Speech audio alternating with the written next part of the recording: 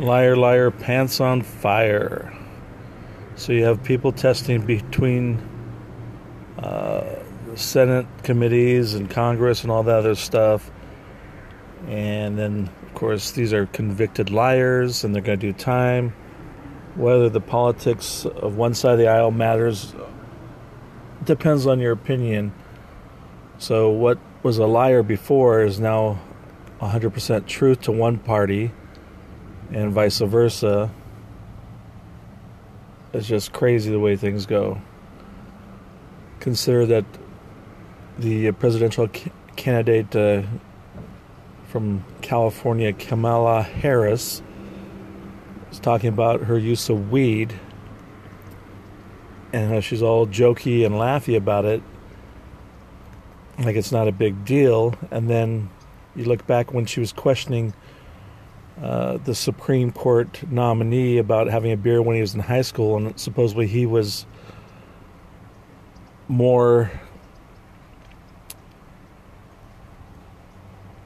of a person of bad character because he made a mistake in high school.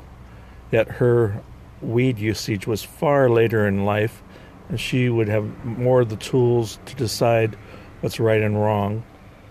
And let's even think about her ethics as far as work and stuff like that, and the affair she was having with Willie Brown. This is what helped her rise to power, and this is the person that wants to run for president.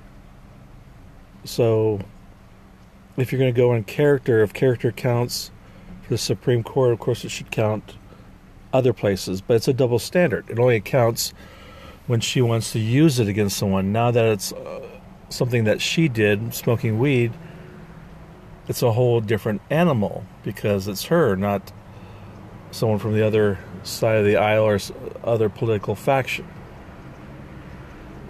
So it's basically just do as I say, not as I do, or liar, liar, pants on fire.